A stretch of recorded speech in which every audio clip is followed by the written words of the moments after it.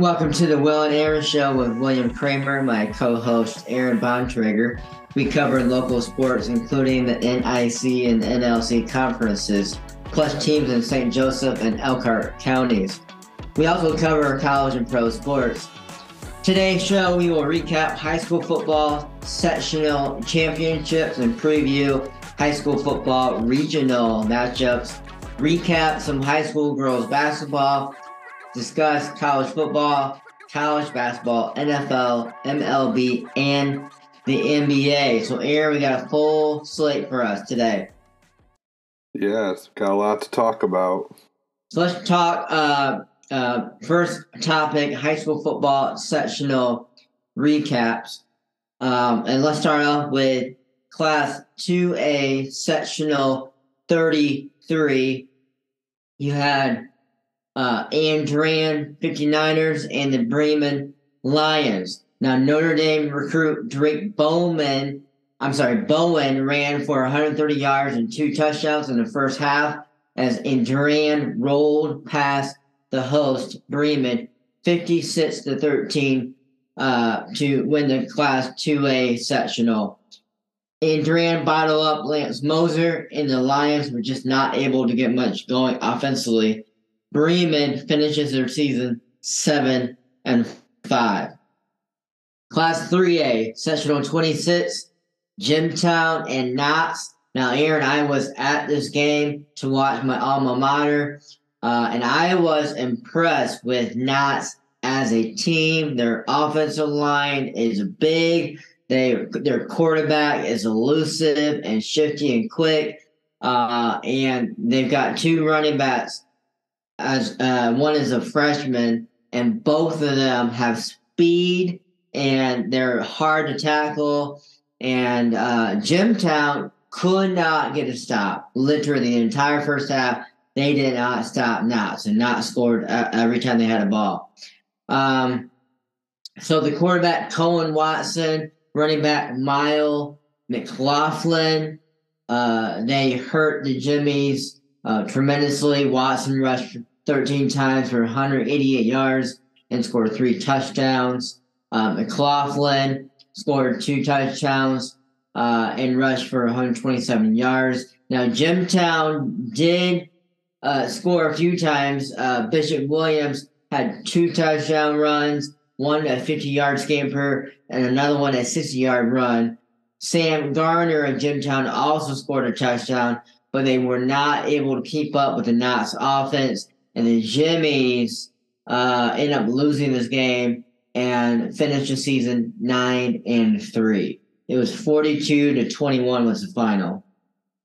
Sectional 17, Class 4A. New Prairie had 3 first-half interceptions, all of them leading to scores, and they took a 49-14 commanding lead. It was a second-half running clock to beat Hobart 49-28. Noah Mangia had 227 yards rushing, 3 touchdowns. Quarterback Marshall Kamisic rushed for 125 yards and 2 touchdowns while throwing 2 touchdown passes to juniors Matt Source and Reese Lipinski. So, congratulations to those sectional winners. New Prairie moves on to the regional. We're going to talk more about the Cougars later on.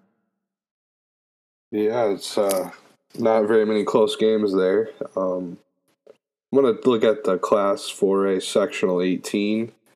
Try to get through this with the flu. So, Northridge beat Northwood 34-17. Man, the Raiders do it again. They pull the upset. They repeat as sectional champs. And this game was not short on drama. The first quarter saw both teams' defenses stop each other. The Raiders only had 4 first downs. Panthers only had 1 first down in the quarter. And the Raiders were driving at one point in the second drive of the quarter, but a bad snap led to a field goal attempt, which Dylan Ritchie made from 35 yards out. And that was in the second quarter. The Raiders, kind of an interesting tactic. They didn't kick the ball to Nitro Tuggle. which kind of reminded me of when teams would do that to Devin Hester and the Bears. But eventually, Northwood would counter that with accepting the penalty. So, like, Northridge would kick it out of bounds. And early on in the game, Coach Andrews just took the penalty, but then later he started declining the penalty, so they'd have to kick it again. It was kind of an interesting chess match. Both coaches had really good game plans, I thought, and they really used everything they had. There were some questionable calls in this game, but I would say the Raiders benefited from them the most. The second quarter was a huge momentum swing for Northridge. The O-line, defensive line really outplayed the Panthers' fronts. And McLean Miller got into the game, which many thought he might not. He didn't start, but he made a house call with a 24-yard run in that second quarter.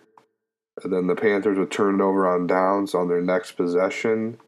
So the Raiders' defense did a really good job early on, especially tackling Nitro Tuggle in open space. Brock Thompson had a nice pass breakup, and he would lead the Raiders with tackles on the night with 6.5. The Raiders would capitalize on their next possession with some nice Miller runs, and Cade Carrington would eventually find Jethro Hostetler for a 7-yard touchdown. This came after a questionable pass interference call on the Panthers, but the Panthers would get some momentum. It was kind of their last-ditch effort of the half. They started at their 50 after another interesting call by the refs. I guess they called offsides on Northridge as they were kicking off. Then they put the ball on the 50. I quite still don't understand it. I was listening to watching the Northwood stream of this, so they were kind of taken aback as well. But during that last drive, they kicked a 50-yard field goal, Dominic DeFreitas, which just short of a school record set by I forget his name. He kicked at Notre Dame. Anyways, the third quarter started off really well for the Panthers. Another bad snap by the Raiders, and the Panthers recovered it inside Northridge territory. They would go on to convert 2 fourth downs, and Nitro Tuggle would score on a 5-yard touchdown pass from Caden Lone. So an excellent start to the second half for Northwood. They really took the momentum there. But the Raiders would drive down the field again, had another bad snap, so not a clean game for Northridge. They had multiple miscues like this. They had to settle for another field goal. Richie made it from 30 yards out. The fourth quarter saw the Panthers get an interception, and eventually Wes Yoder would find the end zone on a 13-yard touchdown run, which cut the game to 3 points at 20-17 with less than 8 minutes to go. The next Raider possession came down to a huge 4th and 2 on their own 42-yard line. And McCain Miller got it by a couple inches. It looked like the nose of the ball. Really huge play. And then later in the drive, Carrington finds Alex Eby on a 43-yard pass play on another 3rd and 13. Clutch play there. And they would continue their drive when Carrington found Hostetler from 4 yards out to help push the lead back up to 10 with 1:43 to go. So that was a back-breaking drive for the Northwood Panthers. On the final Panthers drive, Cade Signs picks off the Northwood pass at the 1-yard line, so the Panthers did get it down close. But Cade Signs comes up with a huge interception. And then the very next play, Carrington would throw a swing pass across the field to Hostetler, and he took it for 99 yards for a touchdown run, or touchdown catch, I should say, catch and run. Yeah, kind of put the game away. Carrington finished with 15 of 26 completions to attempts with 279 yards and 3 touchdowns. McLean Miller finished with 23 carries, 151 yards, and a touchdown. And Jethro Hostetler had 10 receptions, 209 yards, and 3 touchdowns in this one. I feel like both teams, I kind of said this, had really good game plans. I think Northwood they just couldn't get their passing game going.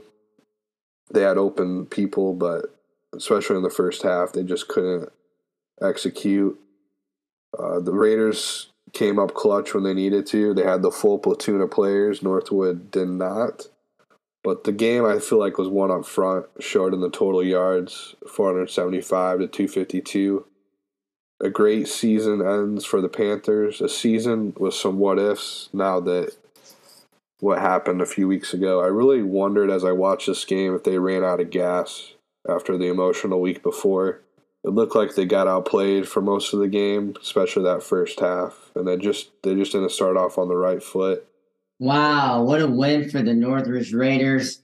Aaron, I know you watch this game. I'm just curious your thoughts on this. Do you think Northridge won this game or that Northwood more or less lost this game? I think Northridge won it. They just won it from being the mentality. They were more aggressive, more physical up front. I think that's what really they kind of imposed their will, and that was the difference. This is another shocking result. Northridge the last few years have really surprised me in the postseason. How dominant Northwood was all season. I was thinking, there's no way. Even with some of their lost personnel, I thought that Northwood had enough to win this game. Yeah. But credit the Raiders, credit the Northridge football team, their staff, and the players for showing what they have. And they've got a great team is what they have. It was quite the game when they cut it to 3. I was getting a little nervous as a Raiders fan. When Northwood got to the 1 yard line, how were you feeling at that point? I was getting a little worried, like you were saying. I think I might have felt differently if they had their full group of guys. Yeah, it was quite the game. It was a little closer than maybe the score indicates. Well, what a swing that was! The interception and then very nice play, a 99-yard touchdown pass. So yeah, that probably was a killer for the Panthers there. Yeah. And then in the 5A Section 11, Mishawaka cruises 38-17. They get another sectional title. They really dominated this game. I was kind of watching this one a little bit too. Not as closely because it kind of got out of hand early. They might have played their most complete game in this one, especially in the first half. Every time I looked over, they were scoring a touchdown. The second play of the game was a Mishawaka passing play. Yes, another big passing play to start the game. Feels like I've seen this or read about it.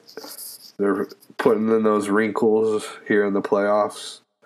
Brady Fisher found Ethan Bryce down the sideline wide open for a 53-yard pitch and catch.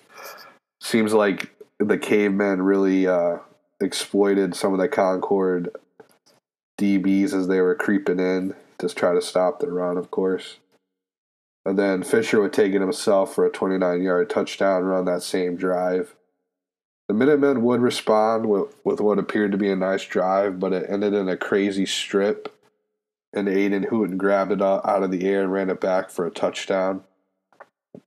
The Minutemen would get on the board with a 25-yard Miguel Aguilar field goal eventually. The second quarter, the Cavemen would throw some haymakers and score on 3 straight possessions. Chase Goodwin started off with the touchdown run. Then Fisher would find receiver David Troyer on a 20-yard touchdown pass. And then on a 4th down play, Fisher found Chaz Hardy on a 12-yard pass play as well. The Minutemen didn't quit. Give them credit. They couldn't overcome that 38-3 halftime deficit. Concord would score 14 points in the second half. Hudson Glantz found Javion Shepard on a 3-yard pass, and then Glantz would have a nice touchdown run, 44 yards. But all Cavemen, and they move on. Wow, what a performance by the Cavemen, and playing really well when it matters most. Yeah, definitely. And then in the 6A Sectional 2, Fort Wayne Carroll beats Warsaw 34-17. Man, Warsaw really couldn't hang on to the ball in this one. They had 4 turnovers. I think 3 of them were fumbles. One of them might have been a turnover on downs. But, yeah, which can't happen against a team like Carroll. You know, they're explosive, undefeated for a reason. They hung with them for a half. Solid game plan. I was kind of listening to a little bit of the Carroll stream. It sounded like the Tigers were really exploiting the C gap between the guards and tackles. They were on offense, get this, 23 of the first 31 minutes. That was according to the Warsaw Times-Union. And like I said, they were only down 13-10 at half, but Chargers were just too much. They took a 7-0 lead at the end of the first. So Flores Ortega would score the only touchdown in the half for the Tigers. And then Smythe added a field goal with about a minute 40 left before half. And then the second half, Warsaw had a 7-minute drive and another fumble recovered by Carroll at their own 15-yard line. And that's when Braden Steele scored on the next possession on a 5-yard touchdown run. And Carroll kind of built their lead at 20-10 near the end of the third. The Tigers would respond, but the Chargers recovered a fumble on their own 22-yard line again. Steele would score on another 24-yard run to build a cushion for Carroll at 27-10. Warsaw would get one more big play out of Hayden Rodriguez, who took a pitch 84 yards to the house. And Carroll would answer back on a 69-yard touchdown run from Nathan Starks with less than 3 minutes to play. You know, something I missed in the preview last week is that Carroll beat Warsaw last year in the sectionals 36-0. The Tigers did close the gap this time around, but their season ends. Turnovers really cost them. Coach Curtis adds another solid season to his Hall of Fame resume. And I think they'll be a team to watch out for next year, like always. Well, you got to feel for Warsaw knowing that how close you were, and it's a tough feeling when you lose and you don't play your best. It's one thing if you play your best and you lost, but having those 4 turnovers, I know will haunt the Tigers this offseason. But give credit to Carroll. They're a solid team. I think they could probably make it to the semi-state. Probably will lose to Westfield, but they're really making it exciting for the Fort Wayne area and for the Carroll Chargers. Yeah, no doubt. So before we pick, I guess we have 2 regional games here. Just to update our prediction records, Will's at 35-7, and I'm sitting at 39-4, so another solid week for us. I got lucky on some upset picks with Northridge, but let's start with the Fort Wayne, number 1 Fort Wayne Snyder, the 5A regional. They're coming to Mishawaka, take on number 4 Mishawaka, who's 10-1 as well. And Snyder is a state powerhouse. I was kind of digging into their history. Looks like they've won the 75% of their games in the postseason. They've won state titles in 5A in 92 and more recently in 2015. They obviously should be the favorite with good reason, being a Fort Wayne team, being number 1 in the state right now. If you look at their games this year, their closest games came in week 1 win over Fort Wayne North, 20-18. And then they just beat them to move to the regional. Last week, 25-21 in the sectional 12 final. Their only loss came to number 5 6A Carroll Chargers in week 2. And Snyder on the season averages just shy of 38 points a game and only gives up on average just under 10 points a game. And the Panthers have a dangerous receiver and returner in Kamari Juarez. He'll have to be keyed on for the Cavemen to... That's probably part of their game plan is to know where he is at on the field. And then the Panthers the Snyder Panthers have an accurate quarterback as well in senior Luke Hoppert. He has 13 touchdown passes to only 2 picks. And their senior running back, Langston Level, averages about 79 yards a game on the ground. I was watching some of his highlights on Max Preps. He seems like a bigger back. He's got a little bit of size and speed, a little burst to his game.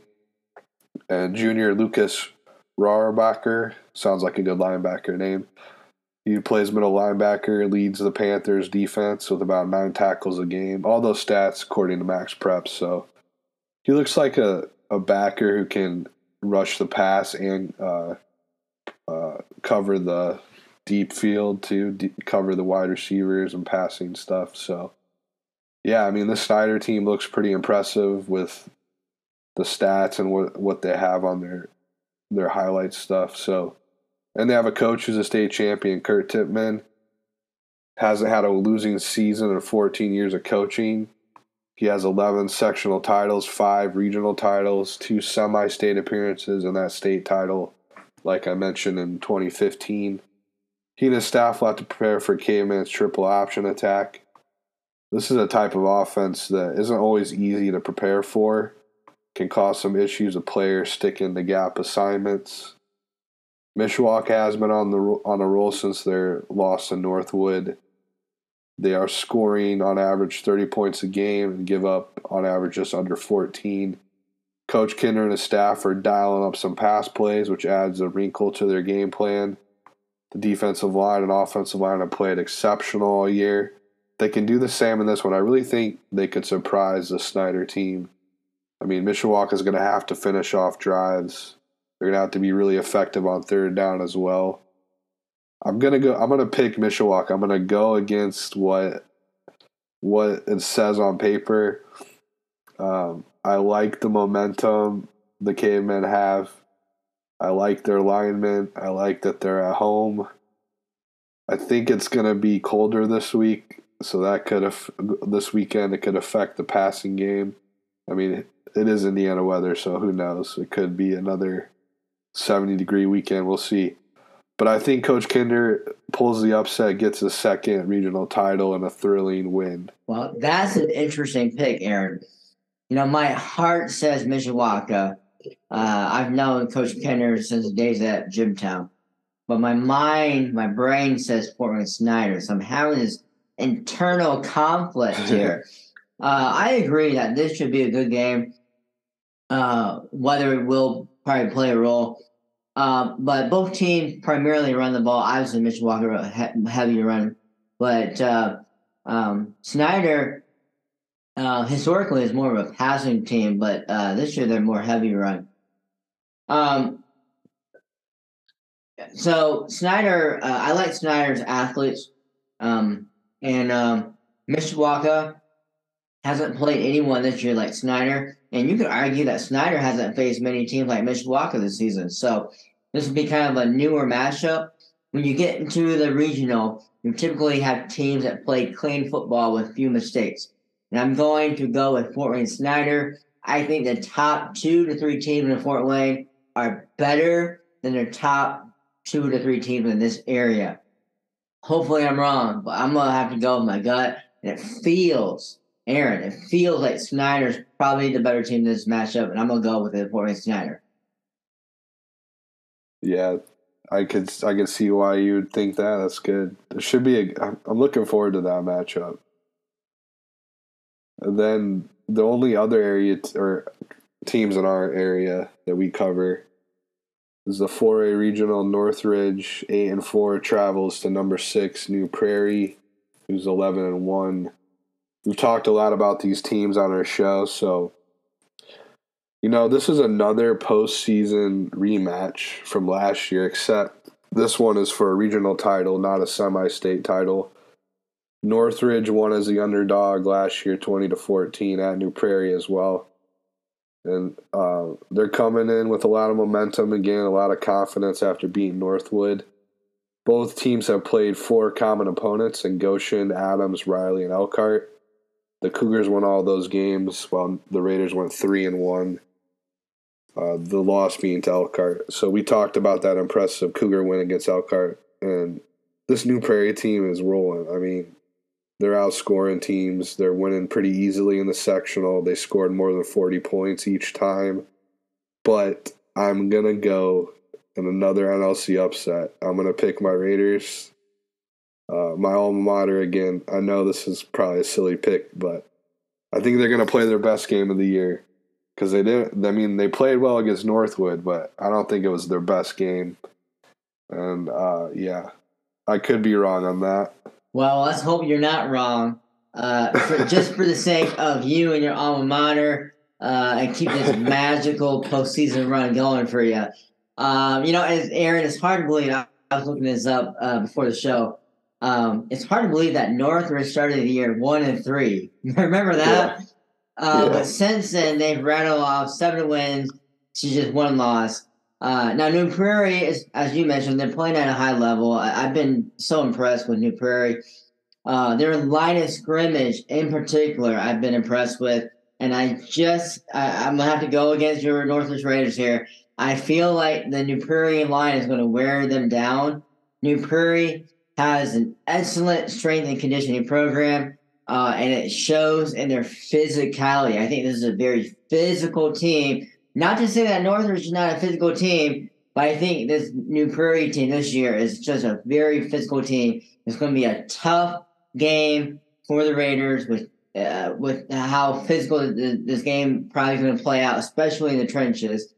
And I just think the Cougars are going to remember what happened to them last year at home. Yeah. And that's going to be motivation for them. I have New Prairie, unfortunately, beating your Northwest Raiders. Yeah. I mean, that could easily happen. It's hard to beat these schools 2 years in a row for sure. So we both are picking these games. If we both picked the opposite team, so I could be 37-7, and you end up being 39-6, or you could be 41-4, and I could be 35-9. So either way, it should be an interesting couple ball games here. Absolutely. So this is a good time to take our first break, and when we return, we'll talk more local college and pro sports. You can listen to the Will and Aaron Show podcast on Spotify, Apple Podcasts, Google Podcasts, Amazon Music. Follow us on Twitter at Will Aaron Show. You can follow the Will and Aaron Show Facebook page, where you can interact by commenting, liking, sharing, and reviewing our podcast. Welcome back to the Will and Aaron Show, where we talk about local college and pro sports. Topic number 3, Aaron. Can you believe it? Indiana high school girls basketball has already started. And we've got... That's hard to believe. Yeah, that's right. We have 3 local teams that are ranked in 2, 3, and 4A. So let's start with Class 2A, where you have the 4th-ranked Fairfield Falcons. They're already 2-0, and they've got wins against Jimtown and Northfield. And then in Class 3A, Mishawaka Marion, who's ranked number 1, they are 2-0 right now. They have wins against Bremen and Mishawaka. Both of those wins were pretty easy wins for the Knights there. And then in Class 4A, of course, everybody knows, number 2 ranked South Bend Washington Panthers are 2-0. Their most recent win was against Class 4A, number 6, Lake Central. They won fairly soundly, 51-35. So can anyone? Yeah, sorry. Can anyone compete with Washington? Is there any team? Not in this area, no. But when you start thinking about the indie schools, that's where I think they'll face stiffer competition. But that's down the road. You're talking about Amaya Reynolds, who's committed to Maryland University as a senior. You have Rashana Jones, who's committed to play at Purdue University as a senior. You have Kira Reynolds, who's getting Division I looks all over the country. And you have another guard who's extremely athletic and just a fierce competitor, and a couple other players that are fairly solid. So this team is rock solid, and I don't see I think they have a couple of games outside of this area, like in Michigan, and where they'll face good competition, but they should roll through their schedule. Yeah. For the area teams for this year. Okay, so we're gonna keep tabs on the girls basketball throughout the season. I'm looking forward to covering that, Aaron. Yeah, it should be fun. So let's move on to topic number 4, college football, and we have Notre Dame and Clemson. Wow, wow, wow, wow, wow. I was so happy watching this game. Notre Dame 35, Clemson 14. Yes, that's the correct score. 35-14, the Irish with the win. Notre Dame scored on offense, special teams, and defense. So they found all sorts of ways to find the end zone. The Irish had over 250 yards rushing and completely dominated Clemson's defensive front, which has several future NFL players on there. Logan Diggs and Audric Estime each had over 100 yards rushing for the second straight game. And on a windy day, Drew Pine only attempted 17 passes for 85 yards, but that was efficient enough to keep the Clemson defense honest. And he rushed for a touchdown himself, and he threw one touchdown to none other than Michael Mayer. Notre Dame jumped out to a 28-0 lead. Clemson scored 2 touchdowns in the fourth quarter when the game was all but decided. So, what a win for Notre Dame. Yeah, that was a crazy win. So, Penn State 45, Indiana 14. Penn State's Drew Aller replaced Sean Clifford at quarterback and threw 2 touchdowns. Katron Allen rushed for 3 touchdowns. Indiana's quarterback Jack Tuttle was injured in the first half, did not return. IU went with true freshman Brendan Sorby, but he threw an interception and he was replaced with Dexter Williams II. Indiana's season continues to spiral out of control. And Aaron, they still have to face Ohio State, Michigan State, Purdue. So it's not going to get much easier. Do you think Tom Allen's seat's getting warm? Or? I saw an article about South Florida's position being open. And I know he's got some connections in Florida. Yeah. And the local people had Tom Allen as one of the potential candidates for the South Florida job. I have not heard any rumblings about Tom Allen's seeking hot, but this has just been a down year, and I don't know. Maybe we'll see what he does next year. We'll have to see. Yeah, something to keep our eyes on. And Purdue comes up small, I guess is what you could say. Iowa beats them 24-3 in West Lafayette. Running back Caleb Johnson helped the Hawkeyes get the huge win here. He's a freshman, had 22 carries, 200 yards, and a big 75-yard touchdown run. This is the Hawkeyes' first 200-yard rusher since 2015, and the Hawkeyes quarterback Spencer Petras, I think, had a solid day with 2 touchdown passes as well. And Purdue's Aiden O'Connell struggled to find any momentum against the Hawkeyes' solid defense. He was under 50% with passing accuracy. He did have 2 touchdowns. Or no, he didn't have 2 touchdowns. 2 interceptions, I think, is what I meant in my notebook here. Purdue's shot at a Big Ten West title took a major blow today. Well, and I also heard the Boilermaker special, the train stalled on the field before the game. Nothing like foreshadowing for the Boilermakers offense in this one. Yeah, no kidding. If you're a Purdue fan, which I'm not, but if you are, for Purdue, it looked like a couple of weeks ago that Purdue was sitting pretty, getting to the Big Ten championship game. But wow, what a turn of events last few weeks. And they're going to need a lot of help from Illinois and to get there. But it's just unfortunate because it seemed like after last year's bowl win against Tennessee and the start they had, that Purdue had something going there. But I think a lot of it started with that Syracuse loss. That was such a stunner when they lost at the end of the game there, that long pass. That was such a blow. But I expected them to recover from that. They just haven't. Yeah, it's a good point. I forgot about that. And let's turn to topic 5. We're going to talk a little NAIA college basketball. I want to start with IUSB. The Titans currently are at 2-2. They had a nice showing against Goshen College where 5 players scored in double figures. IUSB was ranked number 19 in the NAIA preseason polls. They had a great turnaround season under Coach Scott Cooper.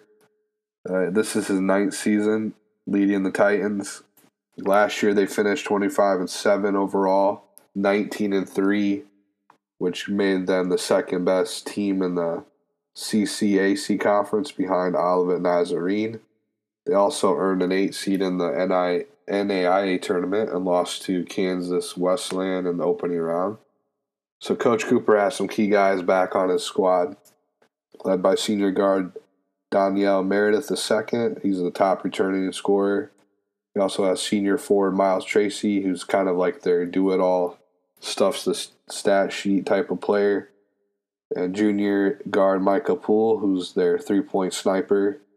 Yeah, so they also brought in former Riley Wildcats Dejan Barney, who's a junior forward. So, yeah, the Titans team to watch out for this season. I know that they had a tough couple losses here to start the season, but I think it should be interesting to see what happens after that. That big season last year. Sorry to interrupt there. No, a funny story is you and I both taught at Dickinson Fine Arts Academy. Dejan Barney attended Dickinson Fine Arts Academy when we were there. Oh, really? Yeah. So it's neat to see him do so well and do something with his life. So, Dejan, if you're listening, keep it up. We're proud of you. Yeah, that's excellent. And now we turn to Goshen College. The Maple Leafs have a first-year coach in Kyle Capps, and they just got their first win of the season, his first win against Holy Cross. In that game, 5 Maple Leaf players scored in double figures. So Goshen College is currently 1-2 on the year. Next up for them is a trip to Richmond, Indiana, to take on a pretty good IU East Red Wolves team. The Maple Leafs, they've had a really rough stretch as a program. Their current overall record in the 2020s has been 10-47. So Coach Capps is looking to leave his mark on this program, kind of in a rebuild mode, I would assume, being his first year. So let's move on. We're staying in the Crossroads League here, but we're moving on to our Bethel University Pilots. Bethel is 3-0 so far. They recently beat 19th ranked IUSB 98-78. The Pilots are led by Shakira Tanaka, who's from Japan, with 22 points per game, and Drew Lutz, a former Penn grad and Incarnate Word transfer, with 20 points per game. Drew Lutz is shooting 60% from 3, Aaron. So he's fire. That's what that is. Coach Draven is in his 3rd season and has a lot of new pieces to this year's team. I was able to spend a day with him this summer. He's very excited with his new club, and they're off to a good start. Bethel faces 2 ranked teams in the next 3 games as they face 22nd ranked Oregon Tech and number 7th ranked William Penn from Iowa. So, Aaron, we're going to figure out a lot about this Pilots basketball team real soon. Let's turn our attention now to Division I local basketball, where we're going to talk about Notre Dame. And Dane Goodwin led Notre Dame with 21 points against Xavier, Louisiana, in their exhibition game. And the Irish opened the season at home on November 10th against Radford. So I was looking at the ACC preseason previews. and they had a lot of good things to say about the Notre Dame team. Obviously, with Coach Brady, the veteran coach there. I'll be interested in seeing what the Irish can do this season. They lost a lot of guys from last year's team, so this is going to be how can they build that chemistry? What's their offense going to look like, and how can they defend? So Purdue has several in-state players that will contribute to this year's team. I'm going to mention a couple of them here. Mason Gillis from Newcastle, Caleb First, Homestead, former IU recruit Trey Kaufman-Wren from Silver Creek, Brandon Newman from Valparaiso, Fletcher Lawyer from Homestead, among other in-state players. They're going to all battle for minutes this season. Purdue plays undefeated Milwaukee on November 8th, where the Boilers are a 27-point favorite. So the season is coming up. A lot of exciting times for these teams we just talked about. Yeah. And then we turn to Indiana. The Hoosiers, a lot of buzz around them to start the season. They are number 13 in the AP preseason poll. The Big Ten media projects them to win the conference title, which is a little scary as a Hoosier fan. I hope they live up to those expectations. And Trace Jackson Davis is the Big Ten preseason player of the year. First Hoosier to have that honor since Cody Zeller in the 2012-2013 season. And yet, a lot of fans excited to see what the two freshmen can bring to this team. Guard Jalen Hood-Schifino, the highest rated Big Ten incoming freshman, and then forward Malik Renew. They're kind of turning heads in the offseason, and the two exhibition games, they really look solid. And Jalen is also in the starting lineup for Coach Woodson. The Hoosiers beat a couple of the NAIA schools that we are familiar with in St. Francis and Marion. They both look really solid in those games, but it will be exciting to see them against the top level talent in the Big Ten and some of the other blue blood programs. So the Hoosiers opened tonight as we're recording against Morehead State out of Kentucky.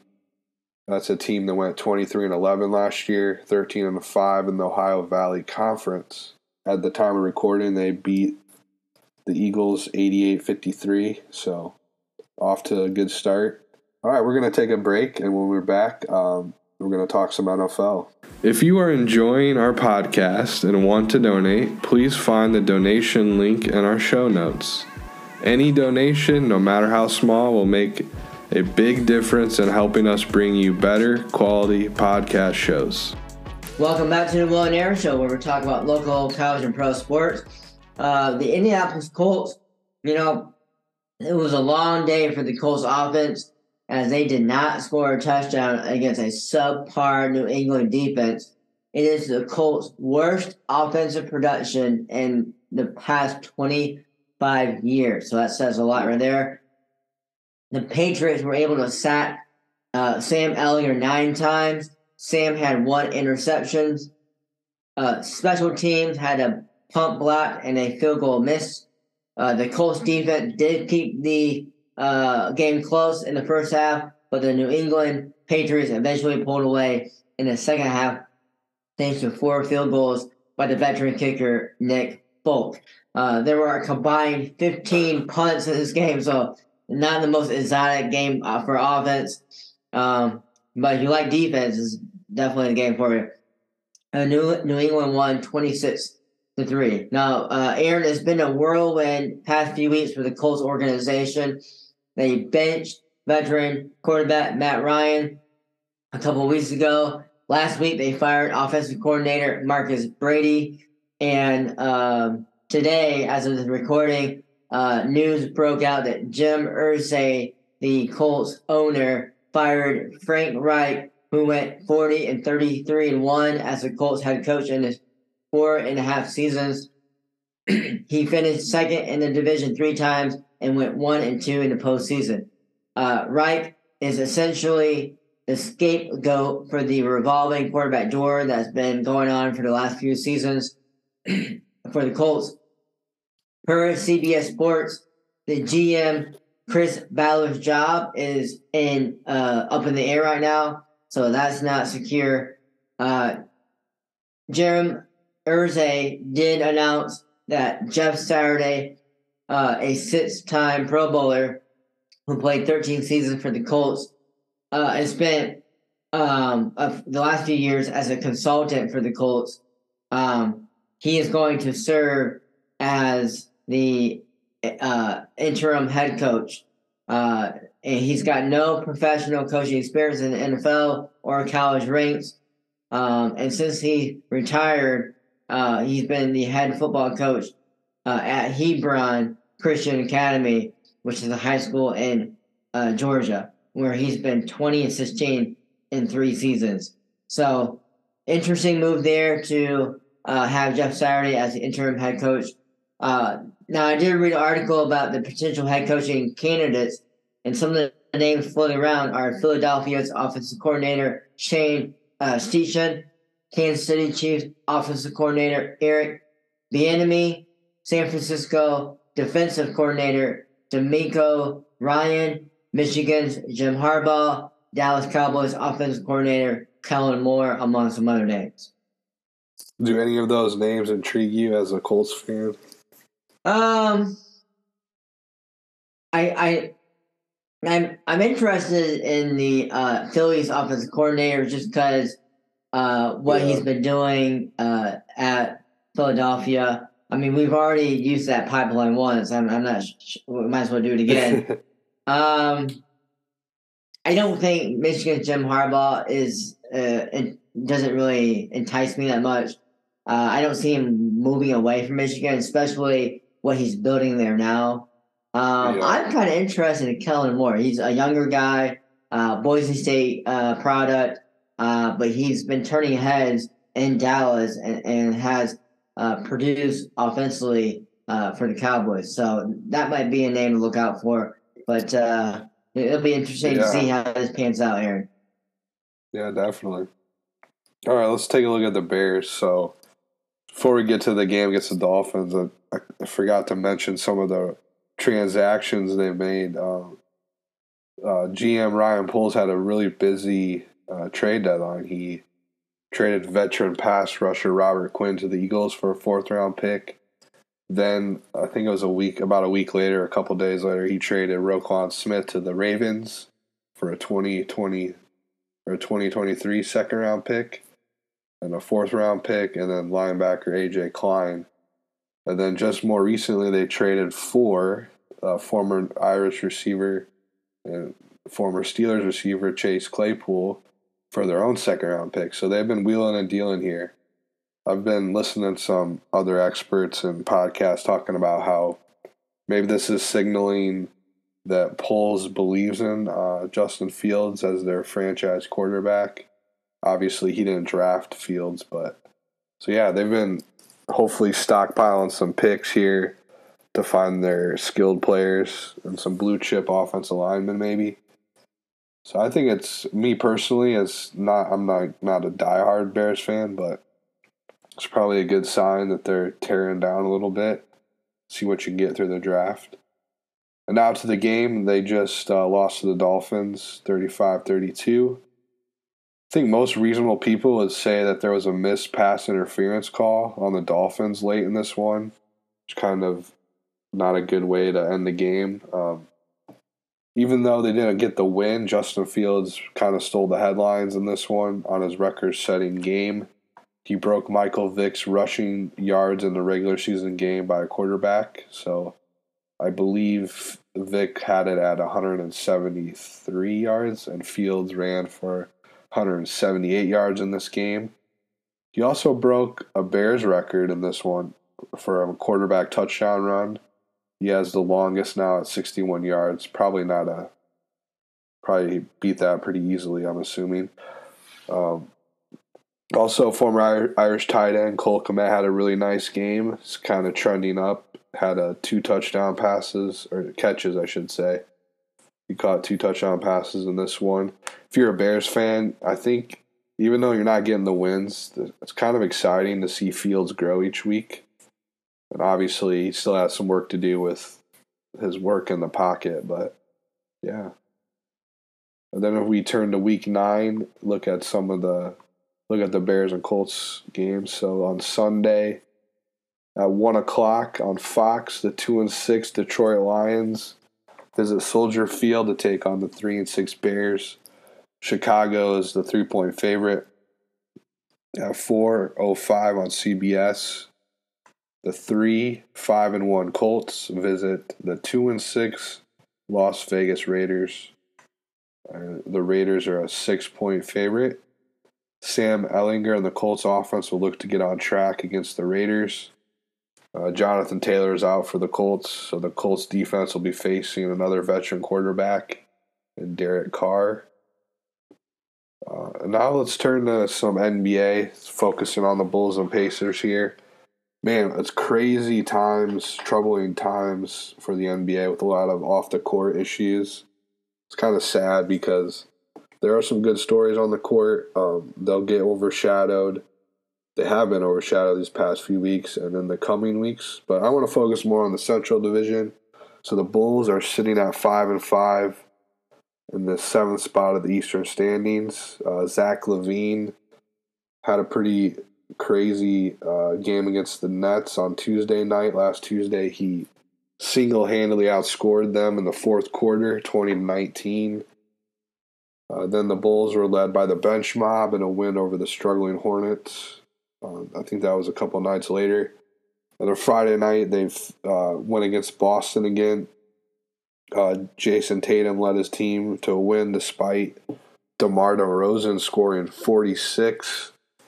So, yeah, DeMar DeRozan's looking stellar again this year. The Pacers, on the other hand, I guess kind of a similar situation. They're 4-5 as far as record. So they're now in the 8th spot as of Sunday. A little drama amongst Pacer fans. I think this kind of got overlooked. Senator Miles Turner went on Adrian Wojnarowski's podcast, the Woj Pod, and it was kind of an awkward interview in some ways.